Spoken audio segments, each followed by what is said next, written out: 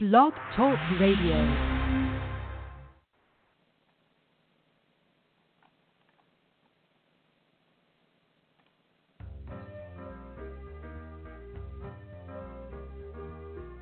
You're listening to Starseed Radio Academy, empowering Starseed to better serve the planet.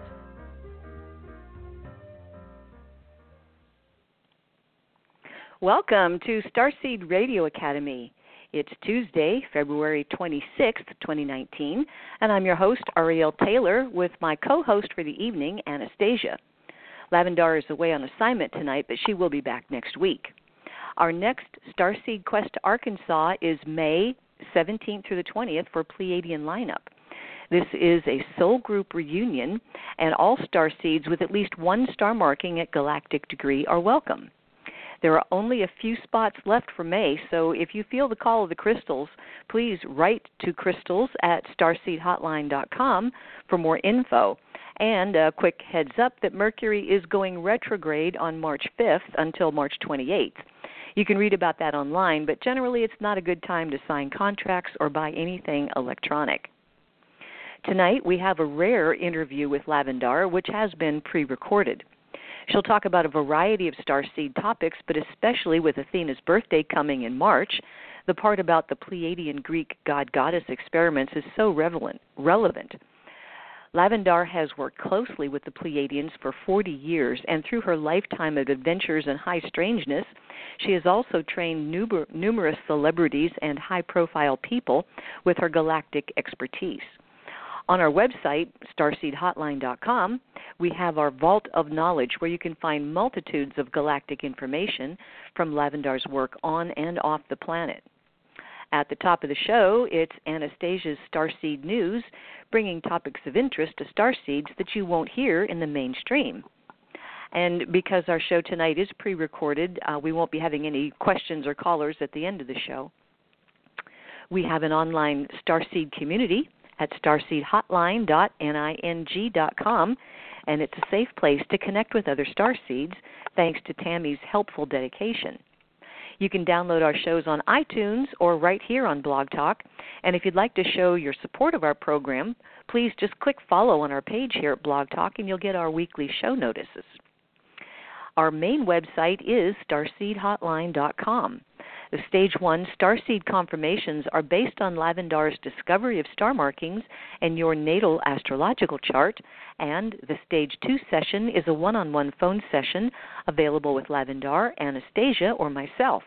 And if you have a birthday coming up, you don't want to miss out on your 10 hours of power, you can find out when it happens by requesting your solar return timing. And if you want that Stage 2 interpretation of your chart, you'll need to order it about 4 months ahead of time because we do have a waiting list. So first up this evening, it is Anastasia and her wonderful Starseed News. Let me get that mic open. Good evening, okay. Hey there. Hey there. Good evening, everybody. Great to be with you. Well, spring is on the way. I saw geese flying north today, and the robins are out, and the crocus are up. So that's just wonderful. Isn't like it, nothing though? better. Sounds of robins in the morning and in the evening. It's just so heartening. Just love them. All right. Well, cosmic rays are intensifying for the 4th year in a row. This comes from spaceweather.com.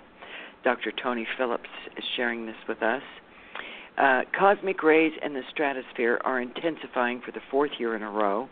This finding comes from a campaign of almost weekly high-latitude balloon launches conducted by the students of Earth-to-Sky Calculus.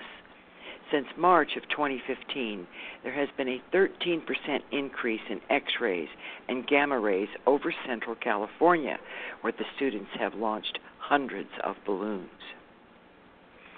And Japanese spacecraft, a probe called Hayabusa 2. That's right. Wow, it's not just America in the space race anymore. A Japanese spacecraft has successfully touched down on an asteroid some 280 million kilometers from the Earth on a mission to collect material that could provide clues about the origin of life and the solar system. Japan's spacecraft was due to fire a bullet at the asteroid to stir up the surface matter, which the probe will then collect for analysis back on the Earth. The asteroid is thought to contain relatively large amounts of organic matter and water from some 4.6 billion years ago when the solar system was born. That should be a really interesting discovery. Organic matter and water. We wonder, where did it come from? Where did this asteroid originate? Fascinating. Well, we've had a lot of weather. Flagstaff, Arizona has been digging out from a 36-inch snowfall that shattered a 126-year record. Flagstaff did indeed shatter the all-time daily snowfall record on Thursday when the Flagstaff Airport registered 31.6 inches of snow, according to the National Weather Service. The previous record was 31 inches, and that was set on December 30th, 1893. Wow. And there was a massive 7.5 earthquake. Gosh, guys, that's big. It struck the Ecuador-Peru border. It absolutely rocked the region. To the magnitude of this quake differ. Some report that the magnitude was 7.7, but nevertheless, it was felt across both countries, Ecuador and Peru. And back to weather again. Ferocious winds from a potent bomb cyclone roared across the eastern United States, and 550,000 homes and businesses were without power yesterday. Nearly 80 million people were under high wind warnings or advisories across parts of 14 states, according to the National Weather Service, and at least 1,200 flights were canceled yesterday, according to other services. Now, wind gusts of up to 81 miles an hour were reported from the storm. They toppled trees and power lines. Giant chunks of ice spilled over the banks of the Niagara River across from Buffalo on Sunday, creating 30-foot-tall ice mounds. Now, the storm was the same system that earlier had brought snow to Los Angeles and Las Vegas, record snow to Flagstaff, which we've just talked about, a blizzard and bitter cold to the upper Midwest, and floods and deadly tornadoes in the south. Now, they say it's called a bomb cyclone because it rapidly intensified after a dramatic drop in atmospheric pressure. And over the weekend, a tornado hit Mississippi, and flooding occurred in Tennessee. Well, in Texas, freshwater turtles are dying, and state officials don't know why. Dozens of turtles across Texas have been found dead or dying in the past 4 months. The Texas Parks and Wildlife Department has documented about 60 deaths among 4 different species of freshwater turtles in Fort Worth, Houston, and Jasper. Testing has shown they are terminally septic, meaning their bodies are fighting severe infections that have spread throughout their bloodstreams. Wow. I hope they discover what's up with that. Is it water pollution? What's going on? Well, I don't report a lot on sinkholes. They just pepper the news everywhere, but this one is noteworthy. In Montenegro, little tiny country, a huge 100-foot sinkhole appeared after an earth tremor in northeastern Montenegro. This 100-foot deep hole in the snowy ground appeared near a water reservoir that opened up just moments after there was an earthquake. Stunned residents insisted they had never seen anything like it before, with an elderly man saying, "Nothing has ever happened like this in these parts in all the 91 years that I've been around." Oh. And sinkholes are occurring. They're opening up everywhere across the planet. And back to turtles and tortoises we go. A giant tortoise that was thought extinct for over 100 years has now been found on the Galapagos Island. That's really amazing. A species of giant tortoise thought to have gone extinct over a century ago was found on the Galapagos Island of Fernandina, stunning researchers and bringing hope to conservationists and people like us. According to Ecuador's Ministry of the Environment, the female Fernandina giant tortoise that they found just on Sunday is likely over 100 years old. And while genetic tests are still being conducted, experts say they have made the first confirmed sighting of this species since 1906. Isn't that wonderful? Wow. Maybe she laid some eggs. Maybe there are more. Well, in our mad scientist department, guys, here you go. Listen up. Listen up. Earth may have a dizzying, and does have, an astonishing array of life forms, but we simply don't have a reference for life based on DNA different from our own. In other words, what would life be like on another planet? Well, now scientists have taken matters into their own hands once again to push the boundaries of their experiments and to determine what life on another planet could be like. This research was funded by NASA and led by the Foundation for Applied Molecular Evolution in the United States, and it has led to the creation of an entirely new form of the DNA double helix, one that has an additional 4 nucleotide bases. The new codes are labeled P, B, Z, and S, and they're being called Hachimoji DNA. Now, the scientists created these codes by recombining existing human DNA. And the same scientists already successfully added 2 new letters back in 2011. And last year, yet another version of an extended DNA alphabet, this one also with 6 letters, was made to function inside of a living organism. Now, they tell us that this research has a purpose. They say that by carefully analyzing the roles of shape, size, and structure in Hachimoji DNA, this work will expand science's understanding of the types of molecules that might store information in extraterrestrial life on alien worlds. Now, these new letters, P, B, Z, and S, introduced dozens of new chemical combinations to the double helix structure, and this will potentially affect how the DNA zips and twists. And by observing actual structures made of this alien DNA, researchers believe they better understand how to make a man-made genetic template. They believe that Hachimoji DNA could mutate and evolve, and show scientists what DNA will look elsewhere in the universe. Wow. The mad scientist department is right. Wow. I mean, come on. Come on. There it is. Well, we all like our health food. Many of us listening to this show eat raw almonds. But did you know, and I didn't, I had no idea, that your raw almonds probably aren't raw? Had you heard anything about that, Ariel? No. Well, I hadn't either.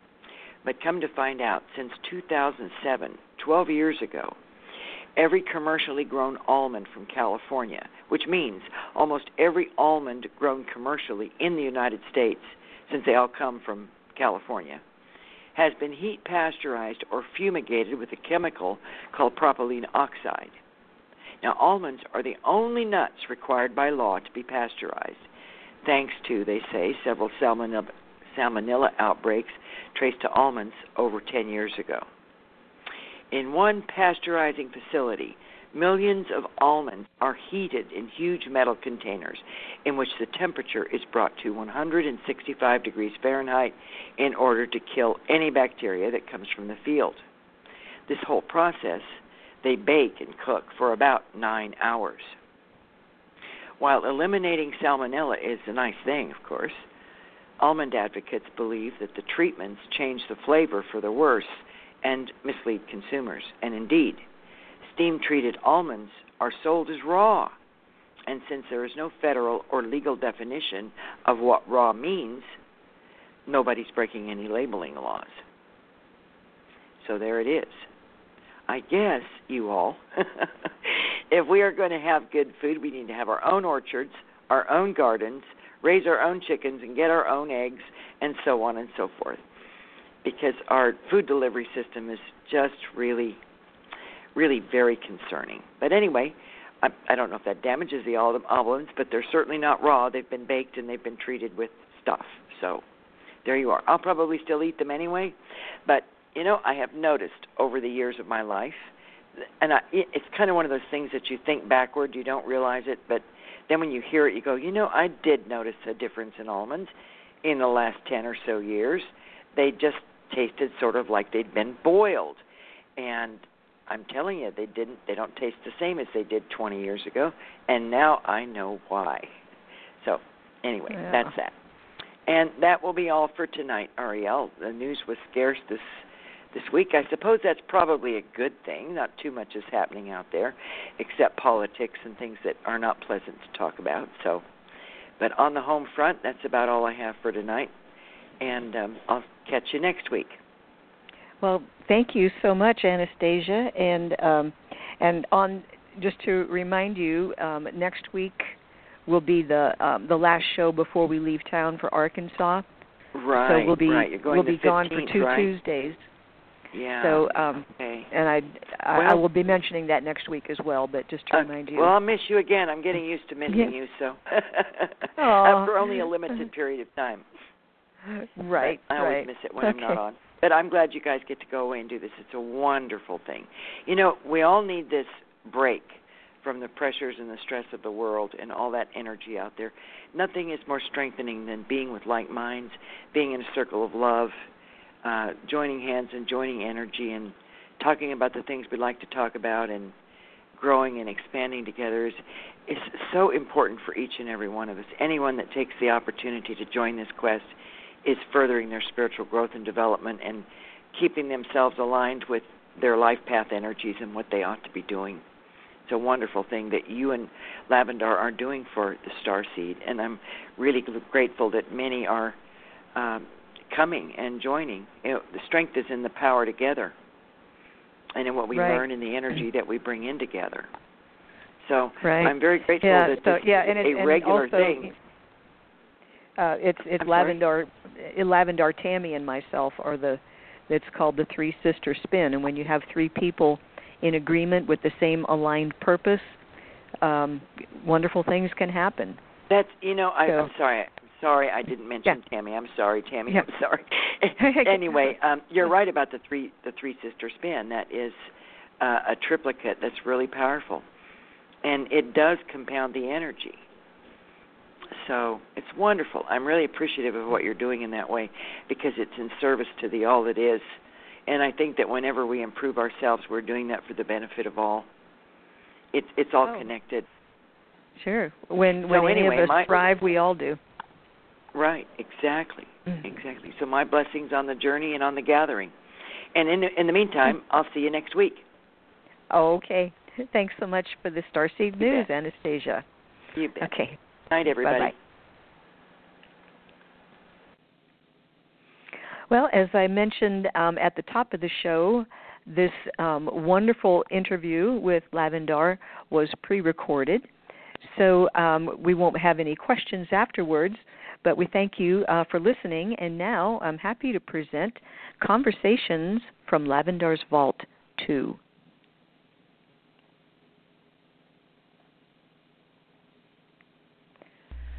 We had such a huge response from our listeners to part 1 of Conversations from Lavandar's Vault, so we're glad to bring you part 2 this evening. If you haven't heard part 1 yet, make sure you go back in our archives to January 6, 2015, and get part 1. We're going to pick up where we left off with more questions, so Lavandar, thank you for sharing your wisdom. Are you ready? I am ready. Okay. Tell us about the Pleiadian Greek God-Goddess program. What was the purpose, and is it still going on? Yes, it's still going on, and I'll have to back up and say that during the time of Atlantis, when the call went out for help with the conditions of Atlantis, the Pleiadians came with their mighty ships, and they came to help with the decision-making of what should be happening with the giant crystal and a lot of other things that were happening in Atlantis. Some of the Atlanteans did not appreciate the Pleiadians coming, and so some of them were rebuffed and just told to go away. Others folded them in and said, come and help us. The ones that did not stay took their scout ships and they went to other places on the planet like Egypt and Peru, and they knew that eventually that they would need to set civilizations in those countries.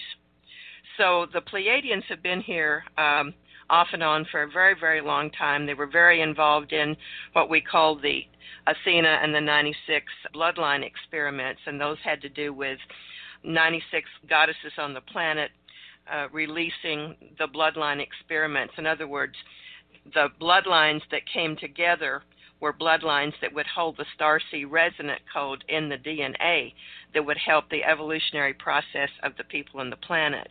And all this was put together to evolve a root race out of greed and out of destructive tendencies.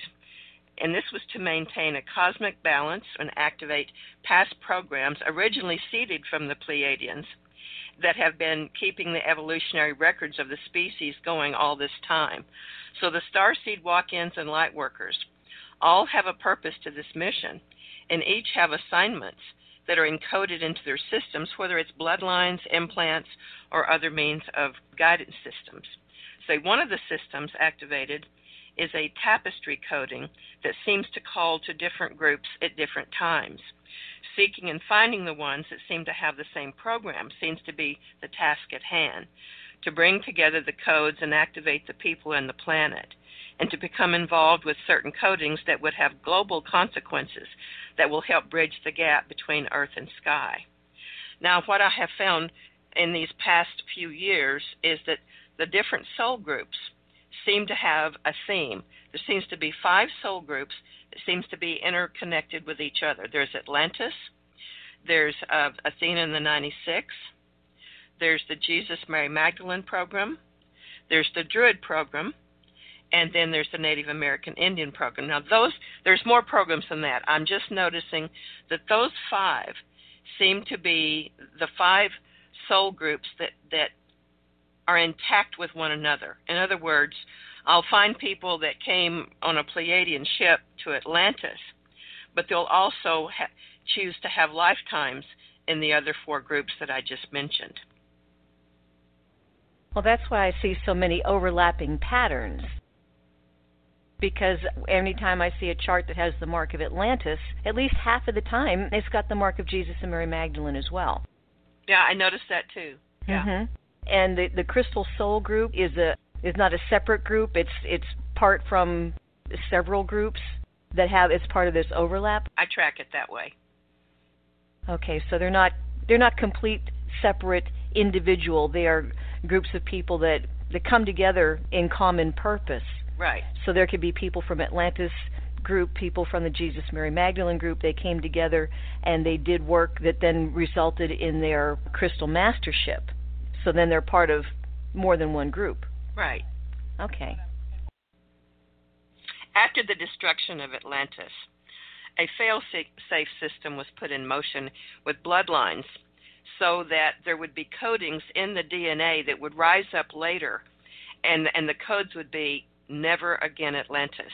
And they coded a lot of people through these different soul groups, but I noticed that the Jesus and Mary Magdalene codings, they seem to be stronger with this message than any other of the other codings, because I find that those 12 years that Jesus went missing, no one knew where he was. Well, he went aboard the starship Bethlehem. He was dropped down many places all over the planet, and he impregnated a lot of women.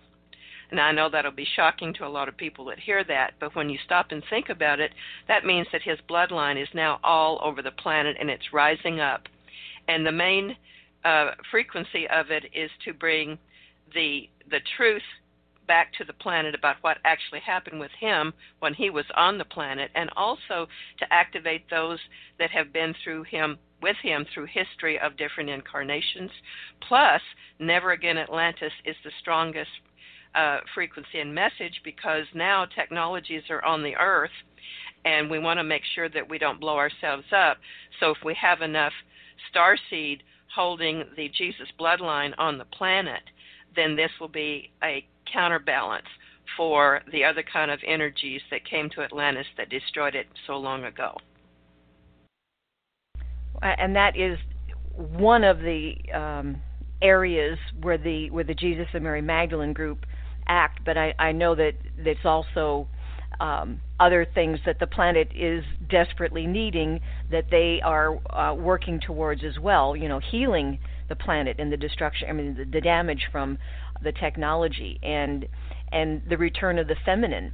Now, wasn't Atlantis a very balanced society when it comes to masculine and feminine, maybe a little more feminine? I wouldn't really. It was balanced in a way that we can't comprehend, because they had a lot of androgynous energy in Atlantis. So they had beings that had their male and female all in one body, and they would they could actually have children from themselves. I've never really spoken about that before, and it's not really a subject that I'm comfortable about talking about, except to say that they had really conducted a lot of genetic experiments in Atlantis. Some they canceled and said, oh, we can't do that anymore, and then others they proceeded with. And the ones that they proceeded with that got in so much trouble was when they crossed the people with animals and made what they call the things, and they became the underground workers for Atlantis. And of course, when they went into those kinds of genetic experiments, then they started really messing with the laws of creation, and that was one of the reasons for their downfall. Well, that's interference, isn't it? Yes, it is. It's a violation, and even to enslave a race, regardless of their scientific abomination or just regular people, enslavement is a violation. So they really had they had a lot of bad marks on their report card. That's right. Wow. So, and now how does that tie into the Pleiadian Greek god and goddess program? When they knew that Atlantis was going to go down, they started already planting seeds for the next great civilizations? Yes, well, they had several civilizations that they were planning, and they knew they would have to do a backup system for when technology would come back to the planet. So that's how they designed through the different bloodlines. It wasn't just Jesus' bloodline that they did this with. They did it with other bloodlines that would have the same kind of frequencies that would rise up and take care of anything that was going to harm the people or the planet. It's just that Jesus' bloodline, it was designed to have the ability of the power of resurrection. That was the main ingredient of that bloodline. In other words, the people that now have those bloodlines, this is where you find most of the healers and the light workers that are rising up all over the planet. And a lot of people are going, I'm Jesus, or Jesus talked to me, or I'm Mary Magdalene, or something happens where they imagine themselves to be the deity, when in actuality they're just tuning in to the bloodline that they're carrying that has the memory of such. I see. And with the Greek civilization, I haven't quite got the chronology in my head, but were the gods and goddesses there first, or did the civilization start and then they came after? Like after it had already been a thriving civilization. Well, after Atlantis, of course, there was a long period of time when nothing happened, and then they went in and decided to put in programs that would come in many thousands of years later. And I don't have at my fingertips the chronological order of that, but that's why it was decided that these 96 goddesses would take on the bloodline experiments, because they were going to be the ones that would be tracked the most through the genetic engineering scientists from the Starship Bethlehem, which is the ship that was and still is conducting those experiments.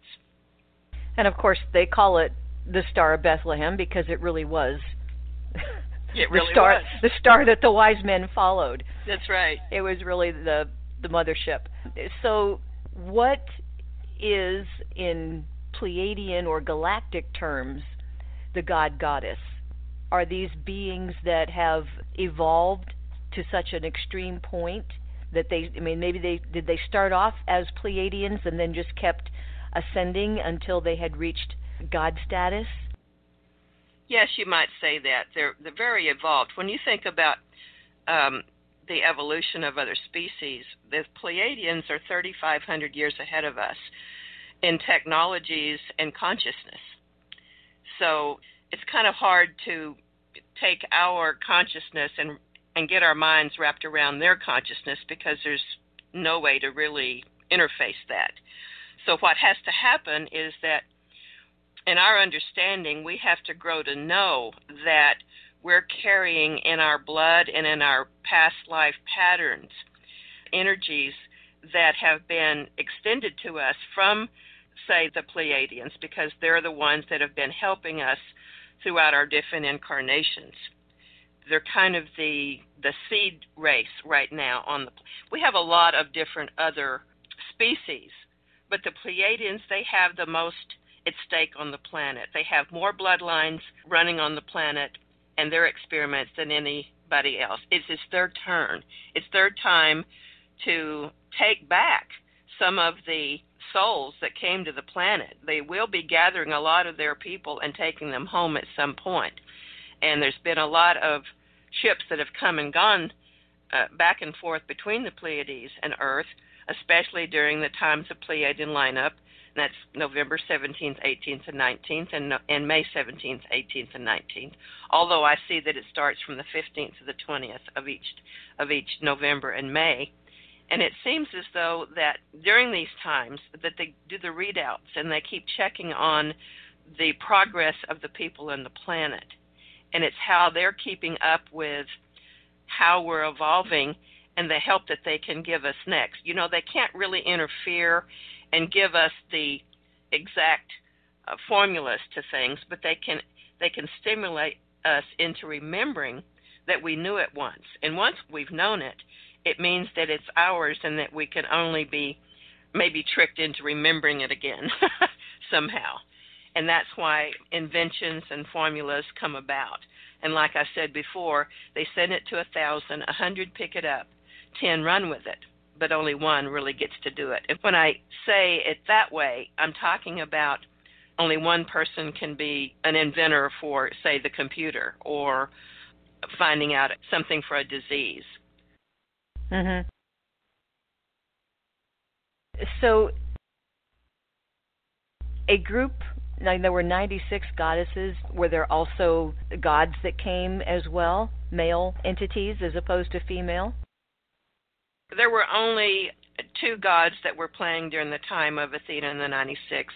There was Yahweh and there was Jehovah. And they were brothers. And Yahweh, if you notice in the Bible, that they talk of the God of love and peace. And then in the Old Testament, you'll be hearing about the God of war and the God of revenge, and that's Jehovah. So there were two gods. So to answer to your question, when the 96 goddesses were placed on the planet, we did not have 96 gods to match them, no. What about Zeus and Apollo and, Hermes? Were they gods?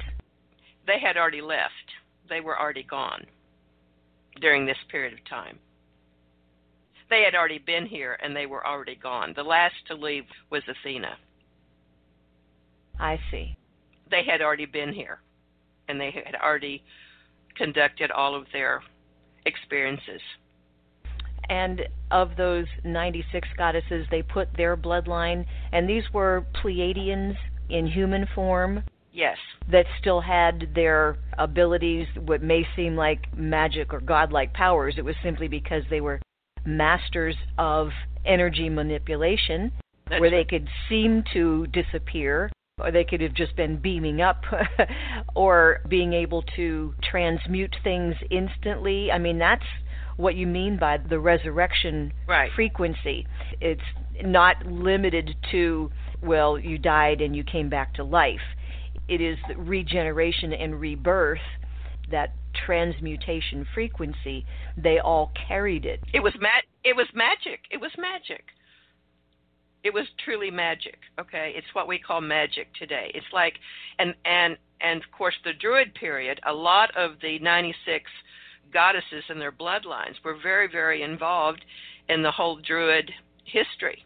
It was because of them that the Druids actually rose up and did high priestess and goddess work during that period of time. Now, Merlin was part of that, and he was a remnant of energies that was left from the god system from Greece. So the 96 goddesses left their bloodline on the planet. I don't want to get too graphic about that, but they had human husbands, or did they just bring these children from the ship? Okay. When they started mating, the men that they would mate with, their bloodlines had been, in other words, they didn't just go out and find their husbands just by going out and looking around. No, they were sorry. they were picked in advance. See, they were holding bloodlines that they knew would help enhance the bloodlines that the 96 were carrying. So when the insemination started and the birthing of children happened, all of it was designed. All of it was designed. It was like selective breeding. It was selective breeding. It was. And they've done that many times on the planet. Well, arranged marriages on a galactic level. Yeah. So of the 96 goddesses, have some of them come back from time to time to check on their bloodline or to straighten up their bloodline?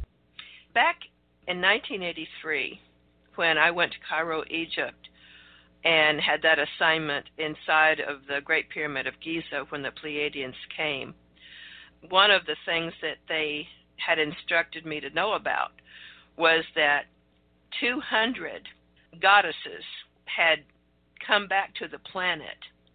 Some of them had come as walk-ins, some as drop-bys, some as just hovering beings, but no one had been incarnated, birthed, okay? Mm-hmm. What they came with special implants and devices and would hover over certain areas, certain people.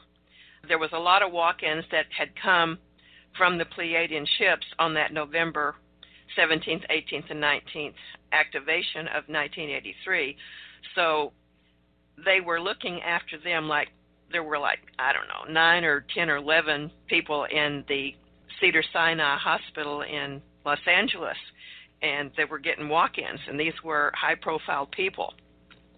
So when the goddesses did come, they started tracking the walk-ins that they had placed in the people that were going to help the planet evolve. It became a very, what is the word I'm looking for? It was a long-range plan, and they had to come and supervise it, but not interfere. It's like, how do you supervise with non-interference? They would have to blend their energies in such a way with the being that was inside of another being, I'm talking about the walk-ins now, to keep them on their time track, but without giving them the additional information that was going to make it a violation, if I'm making myself clear about that.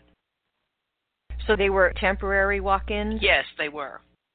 And they only could be there for, I believe it was 2.5 years that they were here. So, well, I can see with the non-interference directive that if you told someone too much, it could put them on tilt, and then you would not be leaving them better than you found them, and that would also be a violation. So I'm sure it was a very tricky balancing act. It was a very tricky balancing act. So the bloodlines of the 96 goddesses are all over the planet. All over the planet.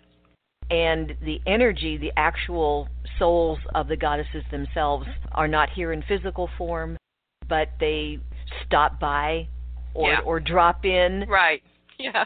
From time to time. From time to time, yeah. With certain people in their bloodline. I know that there has been some times when you were aware that Athena herself was overshadowing a very famous person. Do you want to talk about that?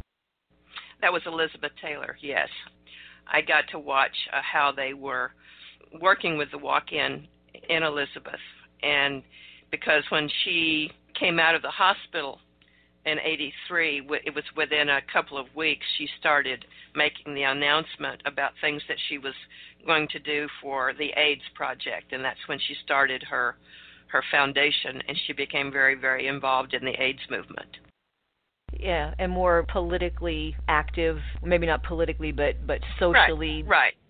You just saw it from the news. You weren't there in person with her when it happened. No, I was not there with her in person when it happened. But I watched her. I did watch her from a distance, and I would know when things were happening with her. I tracked her for all those many years, about 30 years that I've tracked some of her comings and goings, and it wasn't only from the news. I would simply have the information from the ship that was letting me know what was happening with her on the planet. Well, I know in one of our previous broadcasts you told the story of going in Las Vegas and going to see her, and so you have actually been in the car in her presence. Yes. Mm-hmm. Once you are in someone's presence, then you can continue to kind of follow them if the stakes are high enough and it's your assignment and all of that. So did it help tracking her? Yes, it did. When I met her, I did not know that I would be connected to her later on. I had no idea. It was a situation that was created for me to be in her presence, and then years later, I got to figure it out. Well, I know you keep working on something until you do have it figured out. So you kind of touched on this next question here, but is Yahweh, or had he been Pleiadian? Yes, Yahweh was Pleiadian. So is Jehovah. Both of them are Pleiadian. And so therefore Jesus as well? Jesus as well. And all the Essenes, they planned his birth 500 years before he came, and they planned it through bloodlines. So everybody that was in on the Jesus story, all that was planned way ahead of time. Even to the carpenters and to the people that made houses and served him food and made his clothing and made his sandals. Everything was planned way in advance. So he had frequency support all around him. Absolutely. I see. And I think you just did mention that the Pleiadians have jurisdiction over this planet because of their long history, their karma, the fact that they've got more starseed bloodlines here than any other race. That's true. So they have jurisdiction. It's not about jurisdiction so much as it is there's more at stake for them. All the beings have jurisdiction. When I say all, there's 33 different species that conduct business aboard the starship Bethlehem. There's other starships that come in from Sirius and Arcturus. So they all work in a federation. There's a federation, and there's councils upon councils upon councils that meet and decide different things at different times. But because of the Pleiadians having more bloodlines on the planet than any other species, it's because they have the most that they have most at stake. Oh, it's like someone who owns more than 50% of the stock in a company has more to say. That's right. Okay. Yeah. That makes sense. Yeah. Yeah. Is there anything else you want to add about the gods and goddesses, or can we go on to the next topic? You know, one of the lessons that I learned about the goddesses when they came to the planet to conduct experiments with different people, they showed me one that they had conducted over a 19-year period. And it had to do with the law and the lack of it. And 19 years of intense training in the West. When I'm talking about the West, it was after the Civil War, and there were all these men and women that were heavily involved in the North and South Civil War, and after it was over, they didn't have anywhere to go. They'd been shooting people and killing, and they were all just kind of on their horses, you know, going from town to town, and they were dissatisfied with what was happening. So they all a lot of them went west, and they went into these little communities, and a lot of them became cattle rustlers and, you know, like the Jesse James of the group. There's like 20 or 30 of them that started running around in the New Mexico, Oklahoma, Texas area, and they really made names for themselves. But what happened was they were running these bloodline experiments from the ship, and these goddesses would come down, or the Pleiadian cosmonauts, either one, would come down, and they would overshadow some of these characters and would create situations that would have to be taken care of eventually by the law. It was a very complex experiment, but one that I got to view and look at many, many years ago. And in my bank vault, I have written quite a bit about some of the characters that were in the Old West, and how that some of them even had close contact with the female cosmonauts from the ship. Some of them went as far as getting drunk and going out and shooting people and taking their own lives because they couldn't handle that. And of course, that was part of the experiment, was to say, okay, what if we reveal ourselves to them? What will happen? Well, they just lost it. That's what happened. So they stopped that part of it. So what would happen is, if a female cosmonaut needed to come down, she'd have to go in and dress up like maybe one of the ladies of the evening, or a dancer, or a bartender, or a piano player. Miss Kitty. Yeah. Miss Kitty. Yeah, Miss Kitty, yeah. And would conduct it from there. Yeah, absolutely. So we had all these people after the Civil War that were emotionally distraught. A lot of people felt cheated and violated, great tragedies on both sides. So they go west, and they just started doing whatever they wanted to, regardless of who it hurt. Right. So the Wild West, the outlaws, cattle rustling, and all the atrocities that happened was deliberately allowed. That's right. To get really, really so bad that it would have to be fixed. Yeah. That it would have to be fixed. Yeah. That it was so bad that you couldn't live with it anymore. Right. So out of total anarchy, lawlessness, and criminal behavior arose law and order, and that was over a 19-year period. I believe you said from one eclipse to the next. Right. And then it was over. Right. It was successful. Very successful. In fact, we have, to this day, how many times have you seen a Jesse James movie being made over again, and all the characters of the West? We have a lot of Western movies depicting these experiments. Of course, they weren't revealed that way. And when you add in the Native Americans, are some of the purest bloodlines of galactic Pleiadian bloodlines, and they were right in the thick of that. Right. And a lot of the injustices and atrocities connected to Native Americans also helped to bring about the cure. Right. Yeah, it's almost like a vaccine where you have to take some of the germ in order to get over it. Yeah. Another 19-year experiment, and they've done this several times, has to do with the Tesla kids. They decided to, in 1980, I went to Cripple Creek. A lot of people know this story. Went to Cripple Creek and bought an A-frame cabin, and people would come there and walk around my cabin, and I'd say, "What are you doing here?" And they say, "Oh, this is where Tesla caught lightning in a jar." And I'd say, "Well, who's Tesla?" And, of course, then later I became so familiar with Tesla and all of his works that I spent many, many years working with these Tesla kids. I call them Tesla kids because they all kind of look alike. They kind of all look like David Copperfield, and they all talk about free energy devices. They know they've been contacted by ETs. A lot of them have been abducted. Some of them have been contacted. They're very paranoid. They like to live alone out in the woods away from others. There's a whole group of them that I have found through the years, and they seem to run them on different 19-year experiments. So there's 19 years when I saw a lot of them, and then the next 19 years I didn't find very many of them. And then the next 19 years, then here they come again. I noticed that they come in waves.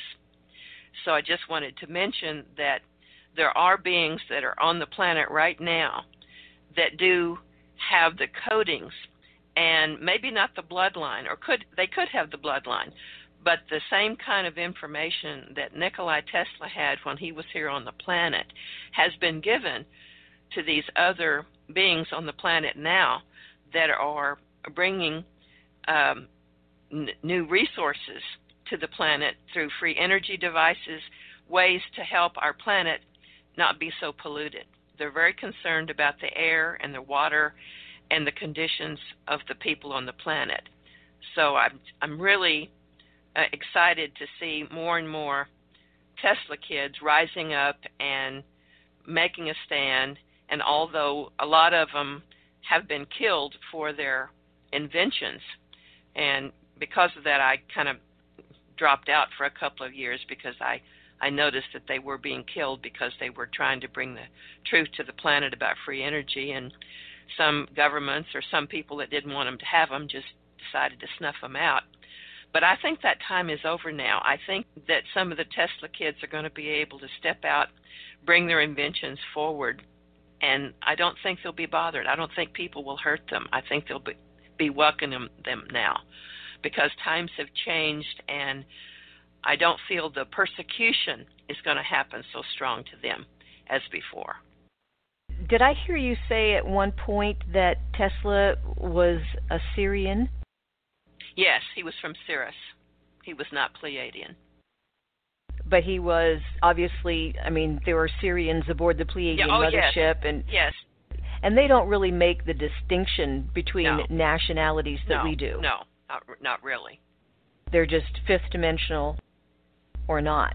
So you think Tesla, maybe his DNA or his consciousness is in contact with these kids, why they look like him?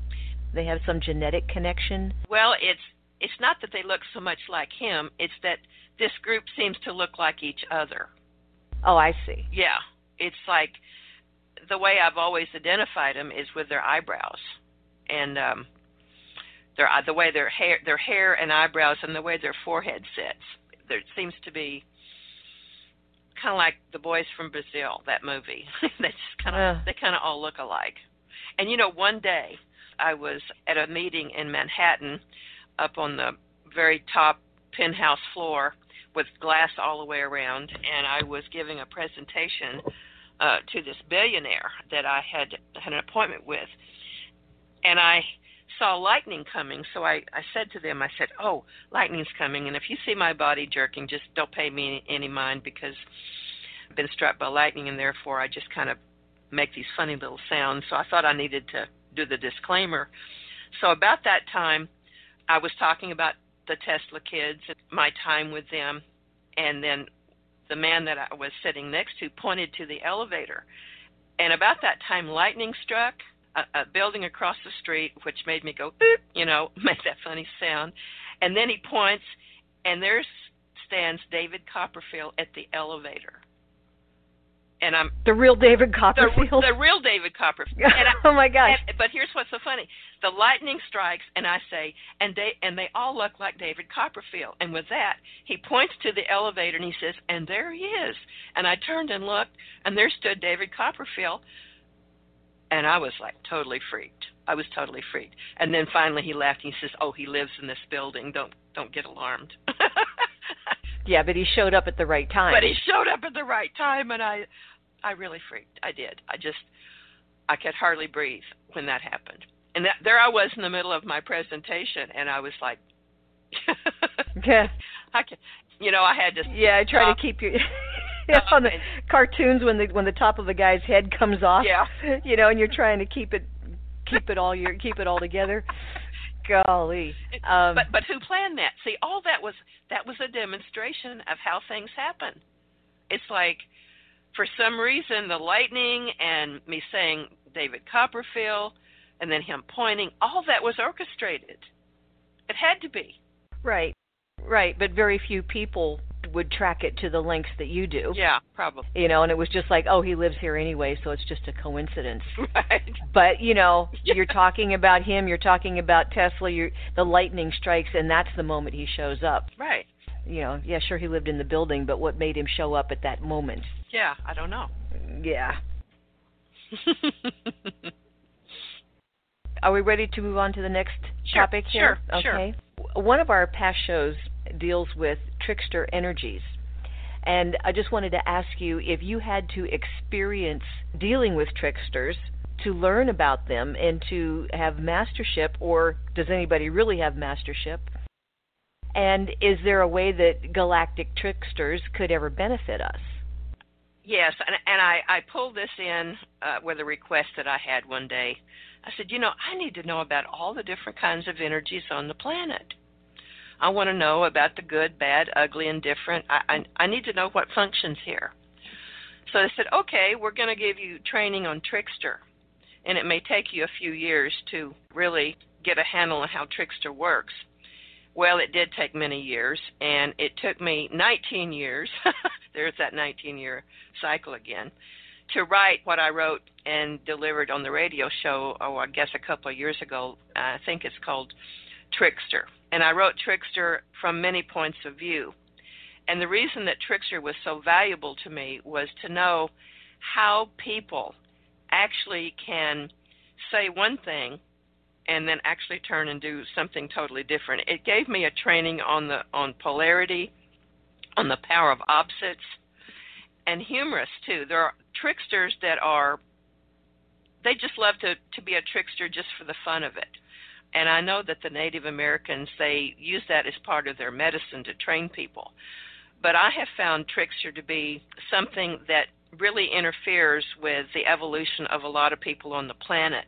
If you take the time to play with trickster, then you stop your momentum, you stop your evolution just to be curious about how a trickster works. I have found that the experiences that I had through all those years finding out the different kinds of trickster that was allowed to be on the planet actually has served me now to know about it, because it gives me the insight to how trickster plays on the planet, especially through the New Age movement, through metaphysical people. I think that's been one of my biggest heartaches, is to see how trickster has been allowed to go in and just rip and tear a lot of New Age light workers and throw them against the wall and just make them sick and make them dysfunctional and just get them out of the game. Trickster can get you out of the game if you're not clued in to how trickster works. So I think it would be a good idea, if you have not heard the Trickster episode, to go back and take a listen to that, because they wear many faces and many different hats, and almost all of them would be smiling. Yeah. With one smiling with the front of their face. Anyway, why is it important to stay out of polarity, and what does that mean? When you get into polarity with someone, then you're in a battle for consciousness, I guess, or I'd say, I'm right, you're wrong. Once you get into that I'm right, you're wrong, you're going to miss a lot of timing in your life to stop and be argumentative or try to prove yourself. I always say, you don't have to be right. You need to be on time. If you're on time with your life, then you don't have to be right. Think about that for a moment. You don't have to be right if you're on time. So I don't know what the real purpose for bathing in trickster for long periods of time can do for you. I wouldn't suggest doing what I did and ask for every known energy on the planet to come show themselves to you. That was just insanity on my part. Okay. Oh, that reminds me of the time I took a bag of carrots out in the pasture in the dark with a bunch of horses out there. I didn't stop to think, and I was stampeded. Trying to run for the gate. I just wanted to give a carrot to Tari. I didn't want, but oh my gosh, they all came running in the dark. Yeah, uh-huh. Yeah, I just got that image. Staying out of polarity keeps you in a safe and neutral position. Right. Because I remember I asked you about this once before, years and years and years ago. And it's like, if you're standing there with your gun out of your holster, and you got your 6-gun, just like the Old West, when you got your gun drawn, there's going to be somebody there who wants to outdraw you. Yeah. If you keep your gun in the holster, then you're not going to attract that opposition. And I'm finding with my clients now, people that call and want sessions with me, a lot of them have done a lot of work on themselves already, and they're stepping out of polarity. They're not engaging they're observing, being the observant instead of the participant. They're not participating. They're saying, I'm drawing the line here. You can't step across that line with me anymore because here's my boundaries, and I'm just not engaging. I'm not gonna go where you're going because it's futile. And I'm saying a lot of people have already gotten that message, because when I mention it to clients of mine, they say, "Oh yeah, I'm already doing that. I'm already stepping aside. I'm stepping out of polarity." So I'm really congratulating our Starseed audience for them. I don't have to tell them to step out of polarity. They seem to be doing it already on their own. I love that. Yeah. It's good for the team, because for people who are in polarity and they're engaged in that I'm right, you're wrong battle, all they're doing is feeding their adversary with their own energy by staying focused on it. So it's really kind of shooting yourself in the foot. Right. If you want to move forward and upward, then you can't be focused on the whirlpool, the drain, on the toilet that makes you go down. Yeah. That makes perfect sense to me. So I've heard you use the term suit up. What is suit up, and when is it a good idea? I use the term suit up when something of major concern is happening, like if someone calls me and tells me that a friend of theirs is in a car accident and on the way to the hospital, and would I please assist, or what could I do for that person at that time? What I do at that moment, I'll hang up the phone and I'll just suit up my whole energy field. I'll just go to a frequency of attunement of myself, and I build an energy. It's like an energy ball around me, and it's like I power up. I power up, and I simply then go to a very relaxed position. I'm not on an adrenal high, is what I'm telling you. It's like right. I power up, and then I go very, very soft in myself. And then usually I'll send what I call my galactic secret service team to go to that area. But suiting up for me means I go to another frequency. I completely surround myself with a ball of energy that keeps other frequencies from interfering with what I'm doing. When I suit up, it means nobody else gets to make the call except me at that moment, knowing who I am, what I'm going to do, and how I'm going to do it, whatever the assignment is. You're the only cook in the kitchen. Yeah, right. Yeah, well, and that's the only way you can really be sure that the energy is, or that the frequency is on key, on pitch. Right. But what I'd like to say is a lot of people, when an emergency happens, what they'll do is drop down. They'll drop their energy down and want to receive something from God, okay? This is what I do not do. I power up. I go up. I don't let my energy go down. I don't go into a subservient position and pray for a gigantic being to come and fix the problem. No, I power up and make my whole energy pattern go very high up in consciousness, and I get very strong and very firm. And then I send the signal out to the ship to go and take care of it. And that's how I do the work. Part of suiting up for me is actually like the old-time knights putting on the chainmail and the coat of armor and getting all of your energy kind of collected and focused. But it's more than just wearing your ready-for-business clothing. Right. It's an energy that you collect and turn up. And I know that in this work that you do, you have come across, or you have come up with, some great sayings. And I would just like to reiterate a few, which I know that we've said many times on the airs, but one of my very favorites is, energy doesn't lie, only people do. Right.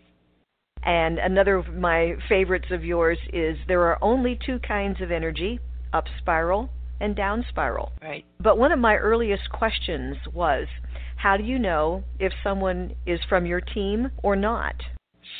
Well, it doesn't take long to find out who's giving you information or who's leading you down the path, because pretty soon they'll reveal themselves. When people give you roses, you know it, and when they give you thorns, you know it.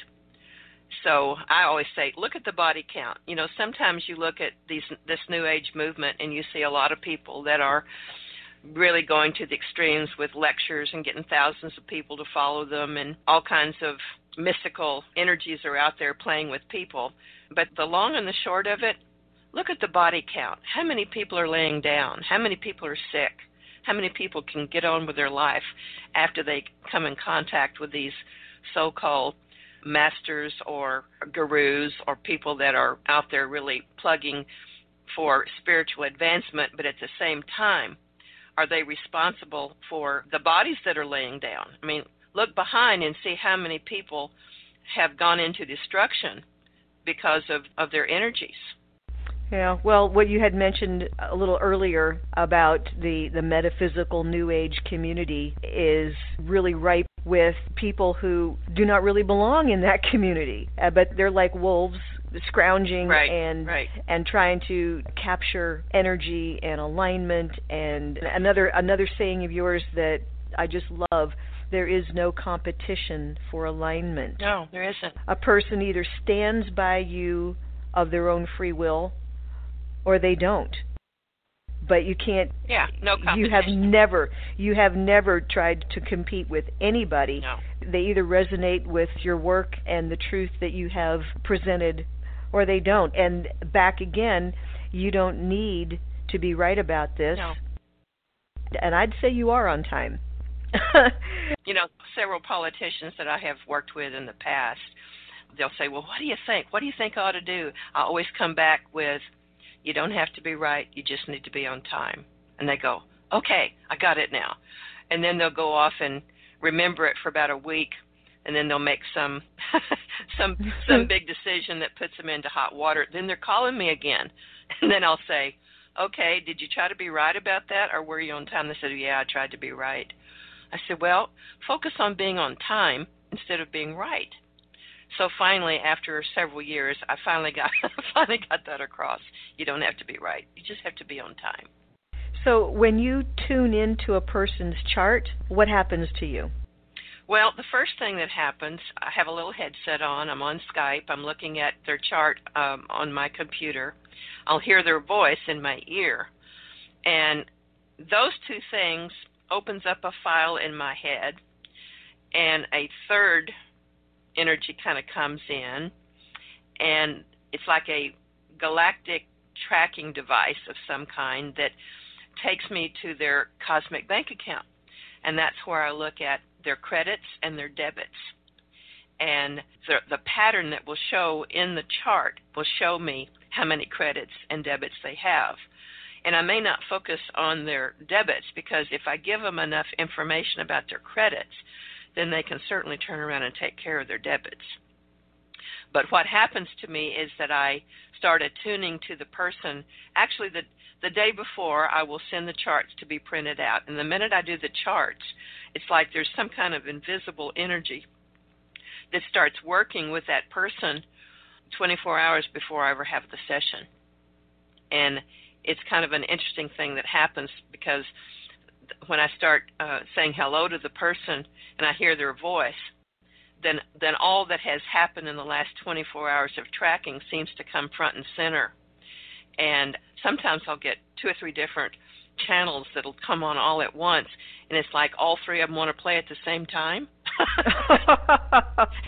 And that's when I have to go, okay, I have to calm down each one of the channels and put them on hold so that I can hear that sometimes it'll be a symbol, or maybe it'll be a color, or maybe there'll be a whole line of information about their bloodlines. But I don't need for it to happen all at once. So I'm still kind of working with how the information is passed on to me or delivered to me. I'm still trying to get a handle on how to stop all the other chatter that's coming in at the same time that I'm trying to talk to someone, and I've pretty well got that nailed down now. These next questions are just kind of quick one-liner kind of questions. Should you be careful of the telephone when you're in the middle of a high assignment? There have been times when I have disobeyed and gotten myself on a telephone when I was told not to. And, of course, I always have to learn the hard way. So what can happen is if I'm really, really focused on a particular assignment and I want to keep it cloaked from prying eyes, the minute that I pick up a telephone and answer it from, say anyone, there can be an energy that will jump on that frequency and travel to my brain, and it'll be, sometimes it'll act like an eraser. It will go in and just kind of mess with my brain to where I can't even remember what I'm doing.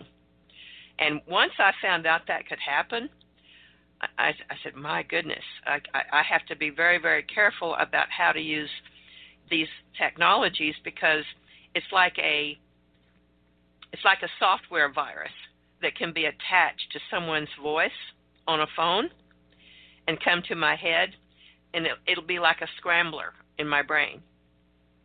And once I discovered that was out there, then I just don't get on the telephone when I'm doing something very important or something that I definitely don't want to be messed with about.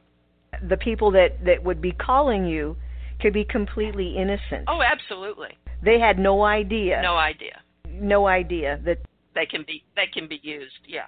Piggybacking something to kind of throw a monkey wrench in your assignment or whatever thing you were working on. Right.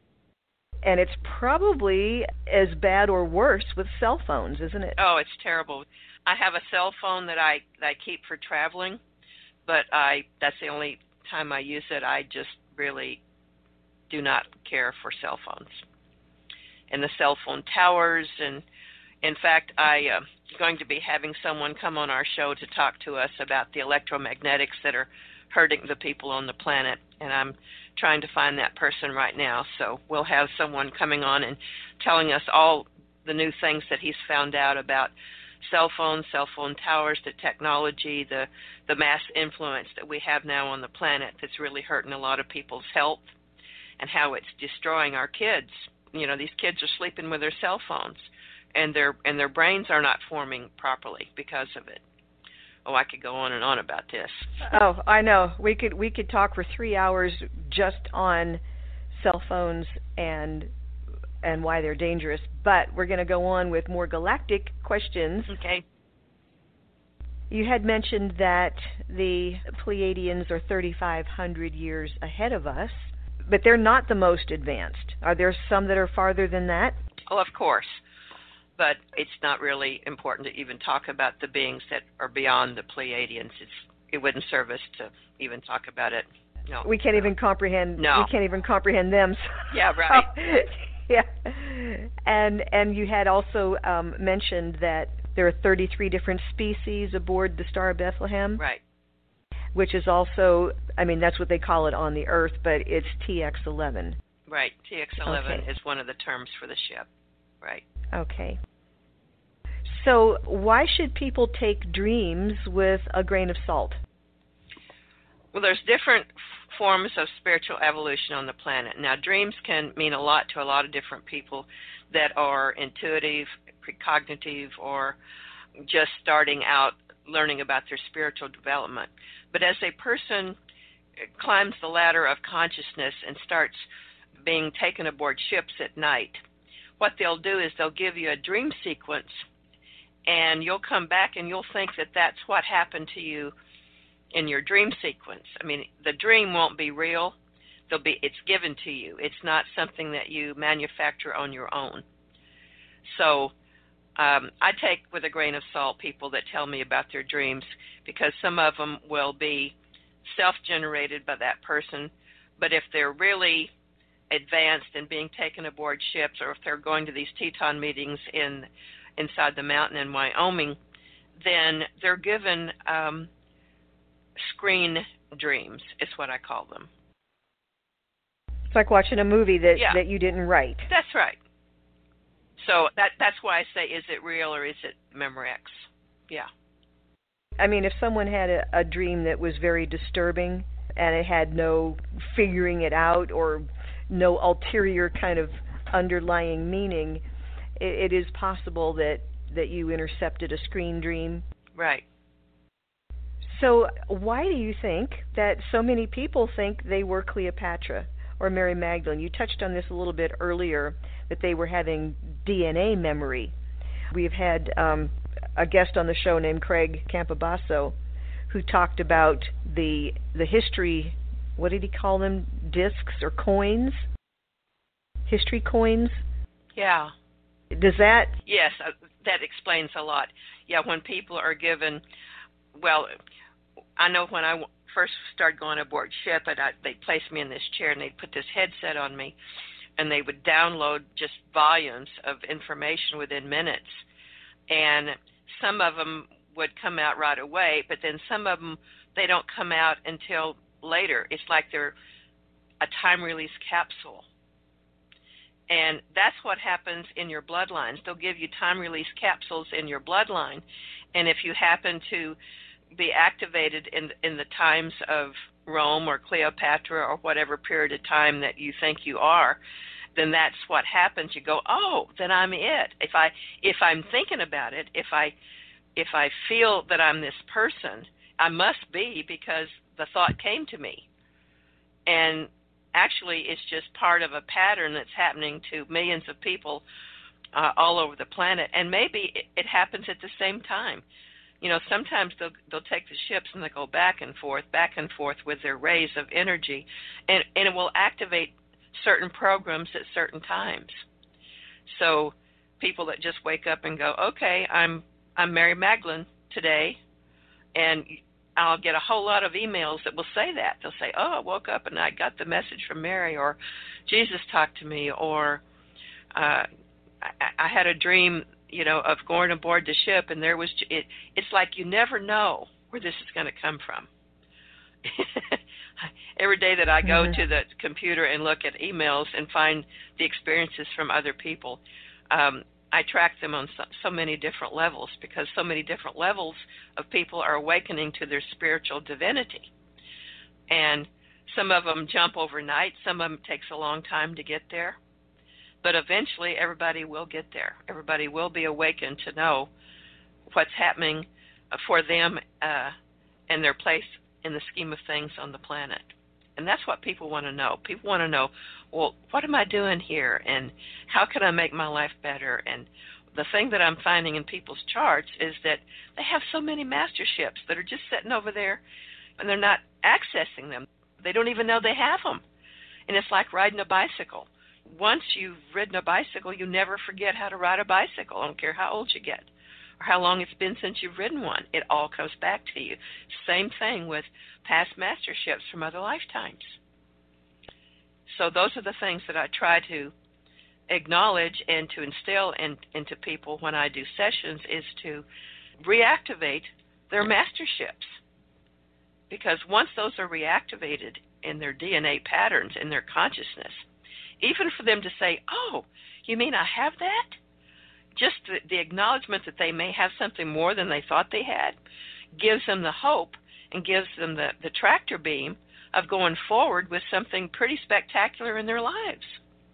You just need to get kind of like just a little crack where it starts seeping through. Right. So was King Arthur a real person? Yes, and so was Merlin. All those characters were real, very real. And they had different timelines, but I don't really want to go into that about the timelines. But they had pretty well put on the island of Avalon, and they had conducted these experiments with the god and goddesses and the druids, and this is when they really wanted to fine-tune the magic, was during that period of time. And there, of course, there were violations, and there were times when they had to shut it down, and times when they had to bring it back. You bring it back, shut it down. Bring it back, shut it down. That's been a theme ever since Atlantis. It just now occurred to me that this seemed like the King Arthur and Merlin area was a connection, kind of threading together the Druids, the Jesus and Mary Magdalene, magic, and almost a unification of the old religion and Christianity. And that goes all the way back to Atlantis. But here's the kicker, is that he was experiment with the bloodline of Jesus. Okay? He was part of that whole bloodline from the Star of Bethlehem. It was a whole plan that was going to be coming to the planet. He was part of that whole plan. It's like he didn't have the bloodline of Jesus. I shouldn't say it that way.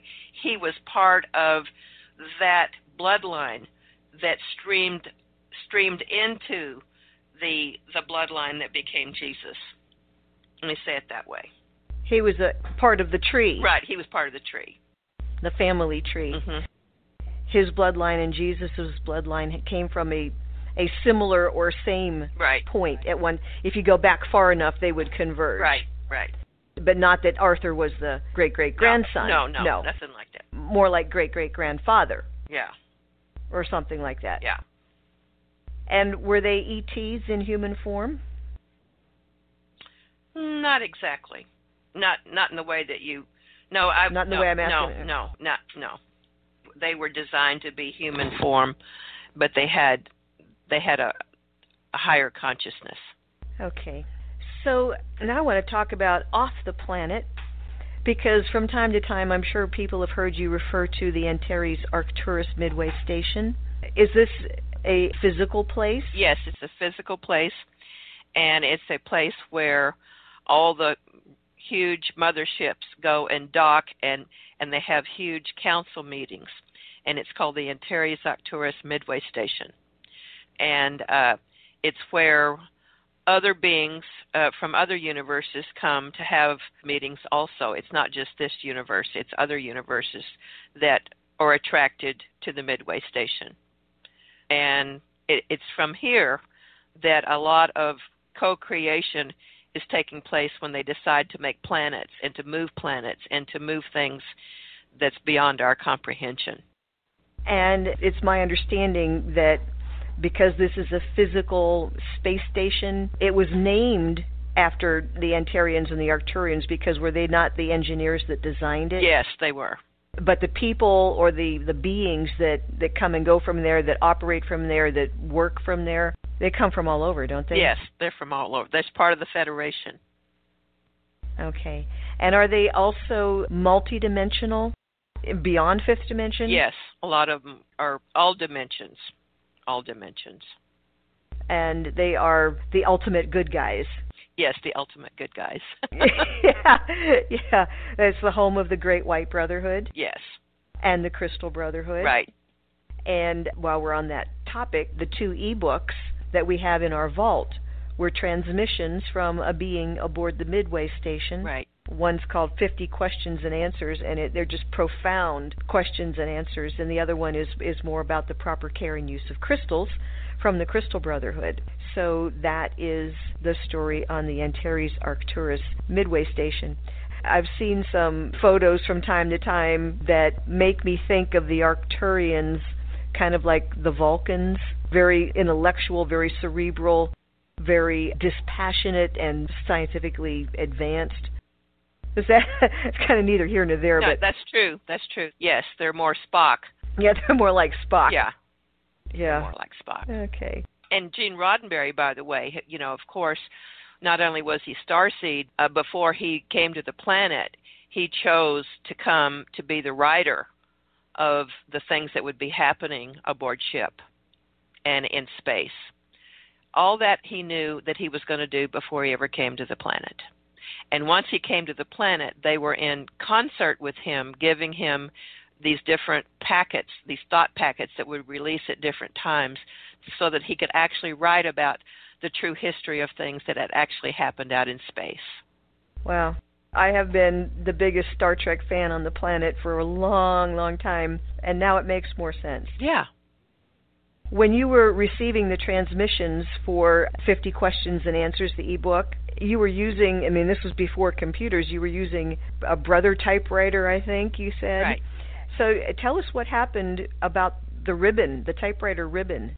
Well, I ran out of ribbon, and it just kept typing. I typed without ribbon.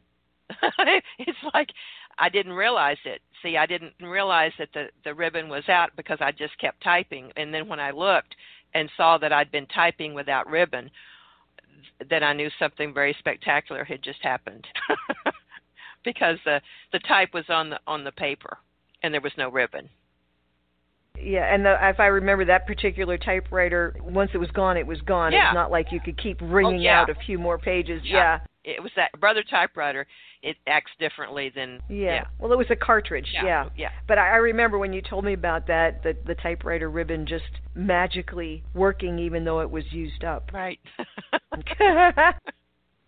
Yeah. God. Those are the times when you just, you're in the zone of some kind, a galactic zone for sure. I have just a few more questions here for you, and they're kind of just general. Aren't most ETs benevolent with great love and high integrity? I would say that most of them are. There's a few renegades, there's a few bad apples always, in different species because they choose to be. They have free will choice. But in the long and the short of it, most of the beings that are here to observe us and to help us are here for our best interest and will not step across that line to hurt our people or our planet. What are they doing, if anything, about the reptilians? Well, a lot of the reptilians have been taken off the planet. A lot of Zetas have been reprimanded for some of their abductions, and some of that's been slowed down. As some people say that it's stopped, but I'm not quite sure about that because I still get information from different people at different times telling me about their abductions, so I'm not sure that it's stopped yet. But the meetings that take place all have to do with getting the people ready for this disclosure that's going to be happening, not from the governments, but from them, because they'll be coming down in this next year. And we had our friend Tom was on our show last week talking about the Pleiadians would be the ones to come in 2015. And I really do feel like that will be happening because they're humanoid looking, and so they won't be shocking as some of the other beings that could shock a lot of people, like the praying mantis, the insect beings, or beings that just don't look like us. And look at the problems that we're having with race on the planet now. So can you imagine what would happen if some insect-looking beings came and tried to interface with earthlings at this time? So they have to be humanoid in their appearance. And even then, we don't know exactly what's going to happen with a lot of people on the planet, because this is going to be the biggest event that's happened on our Earth for a very, very long time. It will definitely change the way we conduct life here. Once the consciousness comes to the planet that there are other beings, and the beings are here and have been for a long time, and the bloodlines are all over the planet that extend from their species. Once that's common knowledge, it changes everything on the planet. Yeah, we've had a few Star Trek episodes about that exact thing, first contact. Right. So most starseeds have an urgent feeling about a mission, but they can't remember it. And is that because our common mission, the one that we all of us have, is simply to be here now and help to elevate the consciousness on the planet? Can it be that simple? It can be that simple because a lot of people just come for that reason. Everybody comes for a different reason. We have so many different programs running that some people come to advance their bloodlines. Some people come to advance the animal species to help with the animals on the planet. Others are here for the flora and fauna. Everyone has something that they want to specialize in or something they want to be a part of. I mean, if we all wanted to be the same thing, our planet couldn't function. So we're all born with abilities to be creative and to take care of each other and to know how the cosmic laws work and how the earth laws work and how to bring heaven to earth. And that's what we're about now. So just being here and living your normal 3D life from day to day with as much love and grace and just hold that frequency as brightly as you can, that is the mission for a lot of starseeds. But what I'm finding is it's not enough for them. Everybody's saying it's not enough that I'm holding the light. I want to know more, and I want to connect with my people. There seems to be an urge now to find their soulmates, to find other people like themselves. And that's why I have talked about that galactic GPS locator in people's heads now, because they're turned on and they're beeping silently, and they're attracting other beep beeps. It's like it's a homing device for soulmate contacts and soul group contacts. So the more that you ask for information, more if you start saying, I really want to find my soul group, I want to find my soul group.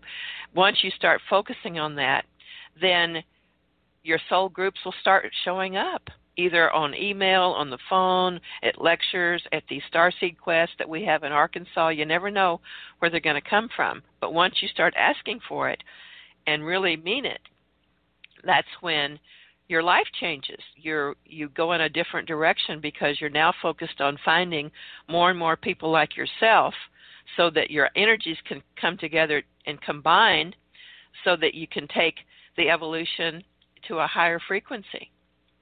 And isn't it also true that if you get enough star seeds together, that there is even a third result of activating each other, turning each other's volume up, so to speak? Absolutely. Yeah, so it starts to compound and compound. Right. So, and that, I think, has probably really been emphasized since December of 2012, don't you? Yeah, because after the Mayan calendar time it came to an end, it seems that we had upgrades in our system, and overnight we just could sense an urgency that time was going faster, that we were speeding up with our consciousness, and people really started searching for each other and searching for information. I mean, how many people do we know since 2012 that have become information junkies? I mean, they just can't get enough of information about everything. They spend hours and hours on their computers. They're hurting their health by doing that, by the way. But something in them won't stop. They can't stop themselves from going on Google and searching and looking at YouTubes. And, I mean, people are just, they're hungry for the truth. That's what it is. They're just hungry for the truth. Well, sure. Well, every time I wake up, I'm hungry. Yeah. Well, it's the same thing, isn't it? Right. When you wake up, you're hungry. Yeah. And finding each other, working together, accepting each other, getting beyond polarity, and standing in support of the planet, of the environment, of each other, knowing your own truth. This is all part of what has really been accelerating since 2012. That's right. So I've gotten to the end of my questions here, and I'm looking at the time. So if there was anything that you would like to say in conclusion. Yes, I'd like to talk just briefly about the Teton meetings.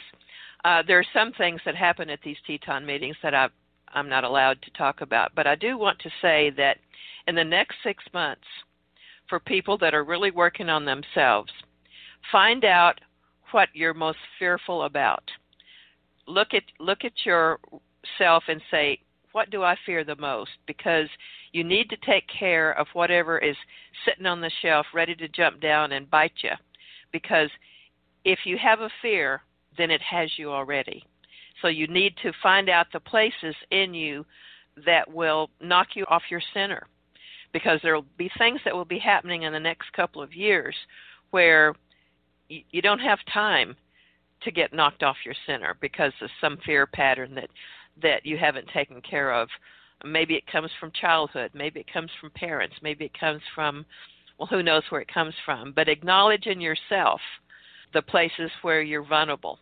And the minute you find out where you're vulnerable, find ways of taking care of it. Either erase it, transmute it, have someone help you with it. But it needs to change before you step into your true power, because the things that will be coming down for us on the planet in the next couple of years, you need to have that taken care of so that no matter what happens, your system will not take the jolt. Nothing will hit your fear button. That's very useful and helpful insight, and certainly, everybody's got something. And it is always good to take a look at that, even if it's not fun. Yeah. Because it's easier to deal with it with your choosing. Yeah. Than having to deal with it when you weren't, when it just kind of blows up in your face. Right. So it's always better to deal with something with your own timing. That's right. Well, Lavandar, I want to thank you so much for sharing your enormous wisdom, knowledge, and experiences with us.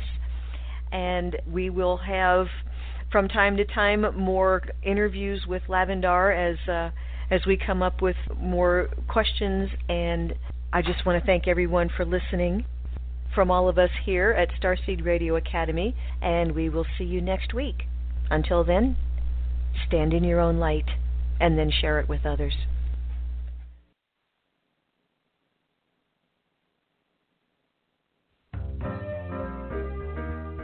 You've been listening to Starseed Radio Academy. Visit our website at www.starseedhotline.com.